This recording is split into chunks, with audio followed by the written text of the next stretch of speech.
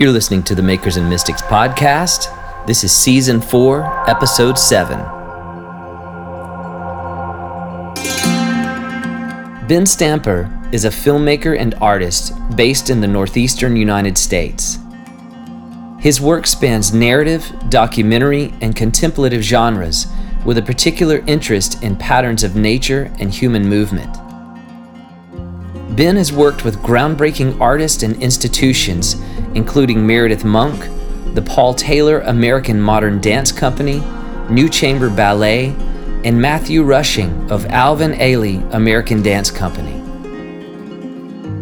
Ben's recent projects include Grisha, which is a sign language film based on a short story by Leo Tolstoy, and Carbon, which is a 3-gallery video installation at the Metropolitan Museum of Art in collaboration with choreographer Andrea Miller and Gallum Dance. In this episode, I talk with Ben about his intuitive approach to filmmaking, the role perception plays in our understanding of the world, and the form of art he terms as visual haiku.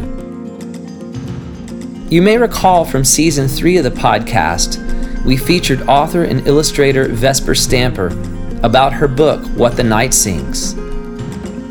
Both Ben and Vesper have been longtime friends of mine and collaborators with me in the Breath in the Clay Creative Arts events and other projects. Be sure to see the show notes of this episode for links to Ben's work and for the link to join the Makers and Mystics Creative Collective. This is my conversation with filmmaker Ben Stamper on film as visual haiku.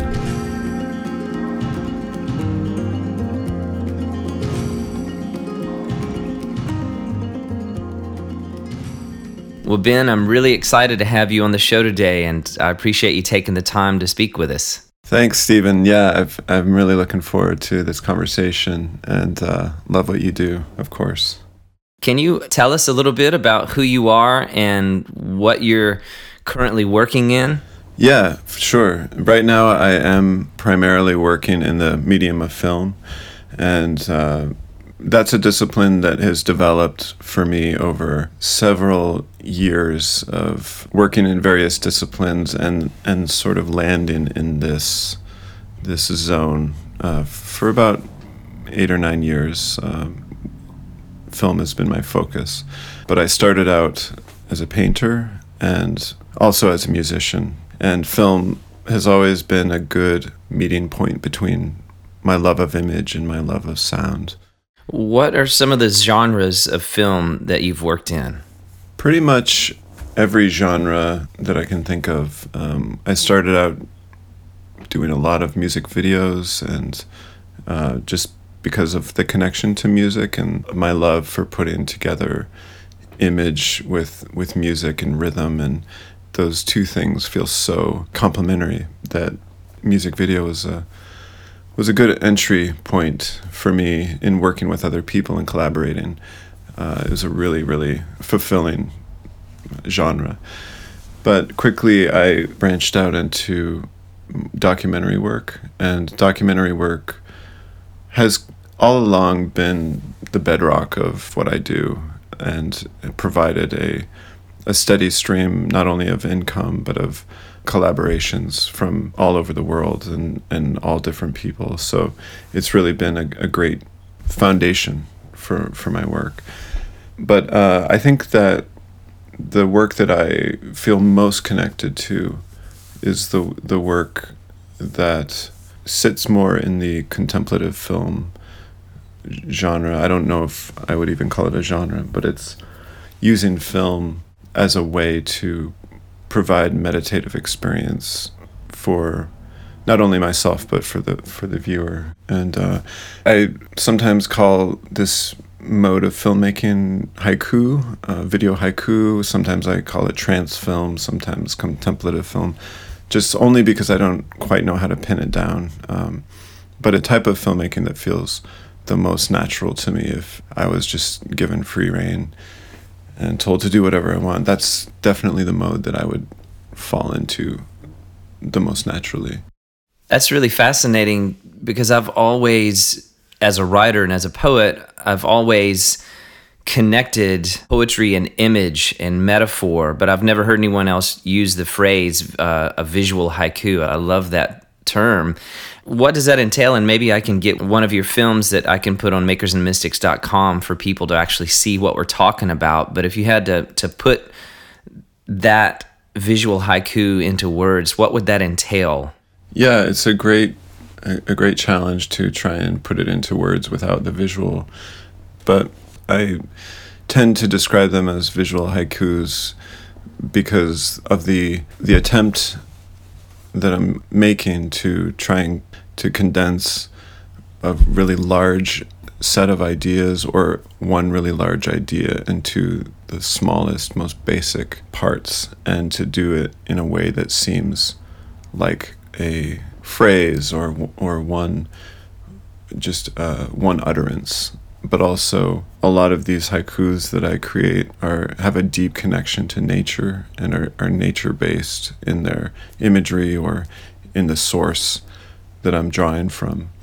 And so, naturally, haiku is a poetry form that draws from nature, and in particular, really speaks of universal truths in very specific terms, in very particular terms, and that's what I'm trying to do in these haikus is to talk about the cosmic, talk about something that is much larger than ourselves, but often speaking about them in ways that are mundane or details that we often pass by, just fleeting moments. I want to ask you more about finding the cosmic and finding the larger themes of life inside of even what you said, mundane things, And I remember years ago when I came up to visit you in Vesper, you guys picked me up from the airport, and I remember driving through New York City, and we began to have a conversation about this book called The Poetics of Space. Yeah. I don't know if you remember that conversation, but it's by a French philosopher, Gaston Bachelard. Mm-hmm. And that book has become one of my all-time favorite books that I come back to over and over. And just for the listeners that may not be familiar with it, he talks about the metaphysical or the poetic qualities of space, of a house, of an attic, of a den or a basement. And there's a quote in here where he even talks about how housework can be made into a creative activity. When he says, when we just apply a glimmer of consciousness to a mechanical gesture, whether it's cleaning furniture or some domestic duty, it becomes this poetic metaphor or this place where we can encounter the larger themes of life. And you said something very similar to that just now when we were talking about finding the cosmic inside of the mundane. How does that flesh out in your work as a filmmaker? Yeah, I'm so glad, Stephen, that you brought that book up. And by the way, I think you might have my copy. So I want it back. Oh, you think so? I think so. Yeah, I'm missing my copy right now. But it's possible that I lent it to somebody else. But just check this sleeve and make sure that it's not my copy. I seem to lend out my favorite books and films to friends and colleagues, and they're far and wide. So The Poetics of Space is certainly one of the foundational works in my mind that has informed everything that I do in terms of an approach to art, an approach to filmmaking, and an approach to daily life. And I think that finding that poetry in the ordinary is not only so crucial for an artist to understand, but it's crucial as human beings. And it's crucial to a contentment in daily life of all of the difficulties and challenges that we face, that we have to find some way of poeticizing our existence. Otherwise, we'll drive ourselves insane, or we'll resort to treating one another poorly, or we'll resort to selfish ambition or greed. And poetry, I think for me, it's an approach that I utilize because it allows me to be human while I create. And so in terms of specific application, I don't I'm not sure how to speak about how it informs my work, but in terms of process, if I don't embrace and grapple with the poetic of the everyday, I am not a good person to live with if I'm engaged in a creative act. So I don't know if that makes sense or is clear, but it's just the idea that what we're doing when we create a film or a song or jot something down that becomes poetry, this is something that requires a great deal of our being. And if we're borrowing that for our work, then there has to be some way that we remain loving and caring and kind. And so, I think that the Poetics of Space does a really good job of outlining how to be an ordinary person in the midst of trying to create something larger than ourselves. That's really good. And I think, like you said, poeticizing our daily existence is an important discipline that anyone engaged in creative work can really benefit from. I know in my own experience that finding wonder in the mundane has been a theme in my teaching and in my writings for years. And I think it really goes back to our perception and how we train ourselves to view life. And for you as a filmmaker, I would imagine that perception plays a vital role in your work. Yeah, it started for me, this idea of perception started in my high school art class, which was a very nondescript, run-of-the-mill art class. My teacher was incredible, but as students, we were fairly apathetic when it came to actually imbibing what material was being given. But there was one thing that my art teacher pointed out one day that really was a thunderclap, and he said, when you look at a street and you try to identify the color, most of the time, if it's an asphalt street, you immediately identify it as black. And so our homework was to go and look at an asphalt street and come back and tell him what color it was. And so just the act of someone questioning our assumption of what we're looking at visually and how we immediately identify it was huge for me. So of course I went and I looked at a street that evening, and of course it's not black, it's any color but black. So that was just a very, very simple entry point for me into questioning my assumption and of what it was I was perceiving. And so perception for me is such a huge part of what I do, is curating perception for others. And so I'm always asking the question when I look through the camera, or when I'm conceiving of an idea, what am I truly looking at? What is the form and the shape and the composition and the color and the texture that I'm encountering beyond its identifiable parts? And that question has to be the most pressing question. Otherwise, I'm just describing, and I'm not inviting a full immersion into an image or into an idea. So perception in that way is everything, and really guiding and curating that for other people. But for it's an impressionistic approach. It's the idea that you don't take anything for granted, that you're trying to encounter life with fresh eyes every single time, so that the shadow that is created beside any object can become its own form, can be as solid seeming and tangible as the form itself that's creating the shadows.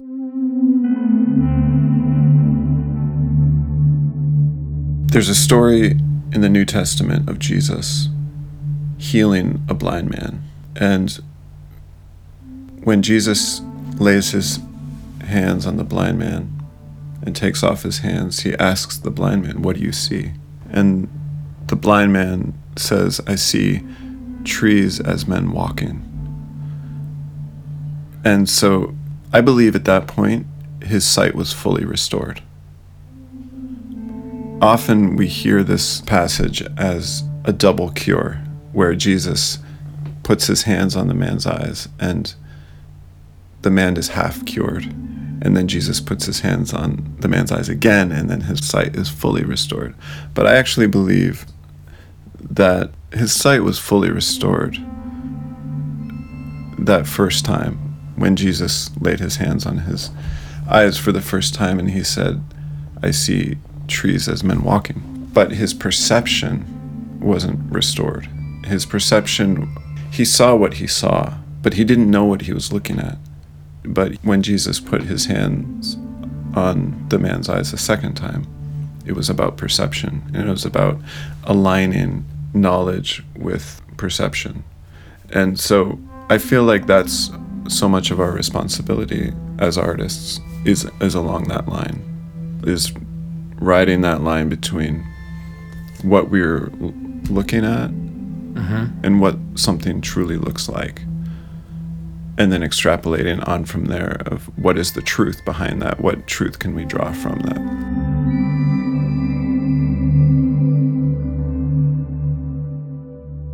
Your approach to filmmaking carries an inherent spiritual or existential quality to it.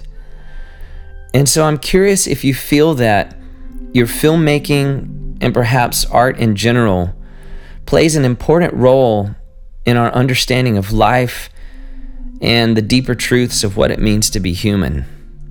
Yeah, I think that filmmaking in any creative endeavor is essential for me to understand my own humanity and this world and my place in it. And I think that is what art is for. We often equate art to creative expression. I actually don't think it has much to do with expression. I don't think it's about expressing yourself. I don't think it's ever been about that when it's handled responsibly. I think it's about understanding ourselves and understanding this universe. I can express something so much more succinctly just by talking about it or jotting it down. Why would I have to go and make a film about it to express myself? That's such a waste of time. So I think it's much more about grappling and asking questions that can only be answered in visual means or auditory means or whatever medium I happen to be working in. And that, for me, is where art becomes fun, and it becomes really like nothing else, is when we can all gather around and ask the same questions. And it's a friend of mine likens it to building a campfire, and it's a campfire moment, and art has the power to do that.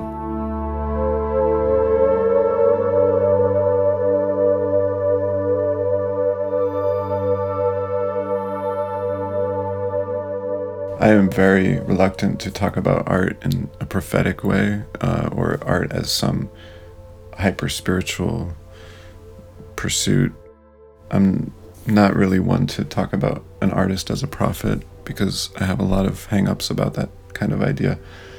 Because I don't think that an artist should be elevated above any other discipline. Art it should be a gathering force. It should be a communal force, and it should be something that equalizes, not dichotomizes. And so, yeah, that's sort of a long way around to answering that question of art being a tool, a way, a pursuit to help us understand ourselves and to help us grapple with what it means to be human. It's absolutely possible and essential for me. But it's not for me, it's not because I think art is somehow superior to plumbing or garbage collecting or banking, or I don't. It's just the discipline I'm working in. But tomorrow I could be mowing lawns, and that's fine, and I need to be okay with that. I need to really make sure that my identity is not wrapped up in being an artist. I don't want that weight around my neck, because it becomes a burden that I don't think we're meant to carry. Mm-hmm. But I would love the opportunity to use art to gather and to ask questions of each other. And I love that opportunity as long as possible, but it's not something I feel I can lay claim to. Honestly, man, I haven't heard a lot of people that have held that view. I've heard the opposite view quite a lot, that the artist is equated to the prophet. And I love you just turning that idea on its head. That made a lot of sense to me. I was having dinner with a friend of mine recently, and she was bemoaning the fact that she can't see things the way her artist friends see things. And she so wishes that she, at an early age, would have developed an artistic mind, and that her life maybe would go in a different direction and she could find herself as an artist. And as she said this, it just struck me so clearly that the thing that she was envying about her friends who were artists was the very thing that she already had. She just didn't know she had. And she already was recognizing that there's a different way that you can see and perceive the world around you. And she's always been very responsive to art that wasn't so straightforward and that took some investment of the viewer and some time. And she was very readily would engage in art that would demand something of the viewer. And so I looked at her and I just said, you already are an artist, and you think you're just a practitioner, but you have it in you. You just haven't chosen a medium yet. You haven't chosen a field yet. But that's just a practical consideration. All you need to do is pick a medium and develop a craft and master that craft, and you'll be on your way. And so I think that is where that wavery line exists between an artist and a practitioner. It's in that ability to see that there is a third way and to have the courage to go down that road.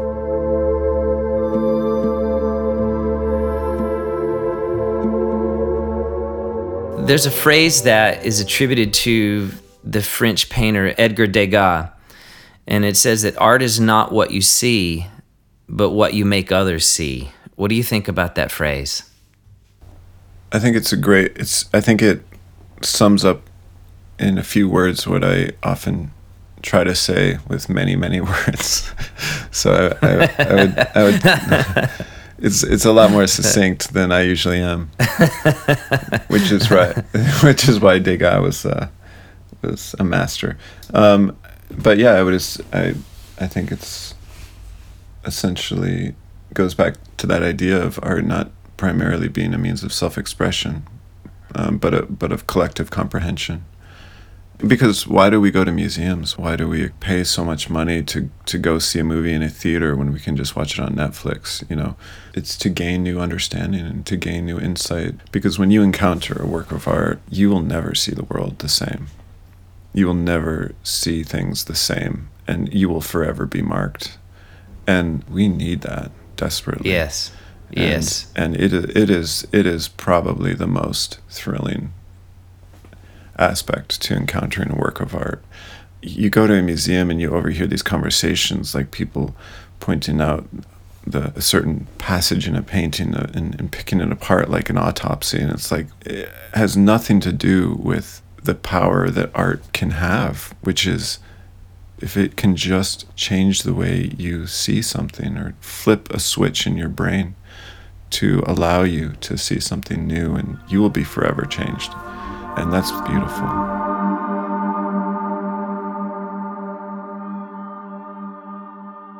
Amazing, man. Well, Ben, thank you so much for taking the time to talk with us, and I look forward to keeping up with your work here in the future. Yeah, likewise. Thank you, Stephen. Thank you so much for listening to the Makers and Mystics podcast. Be sure to follow us on Instagram and check the show notes of this episode for links to Ben Stamper's work, as well as links to the Makers and Mystics Creative Collective. Music for this episode was provided by Ben Stamper. We'll see you next week.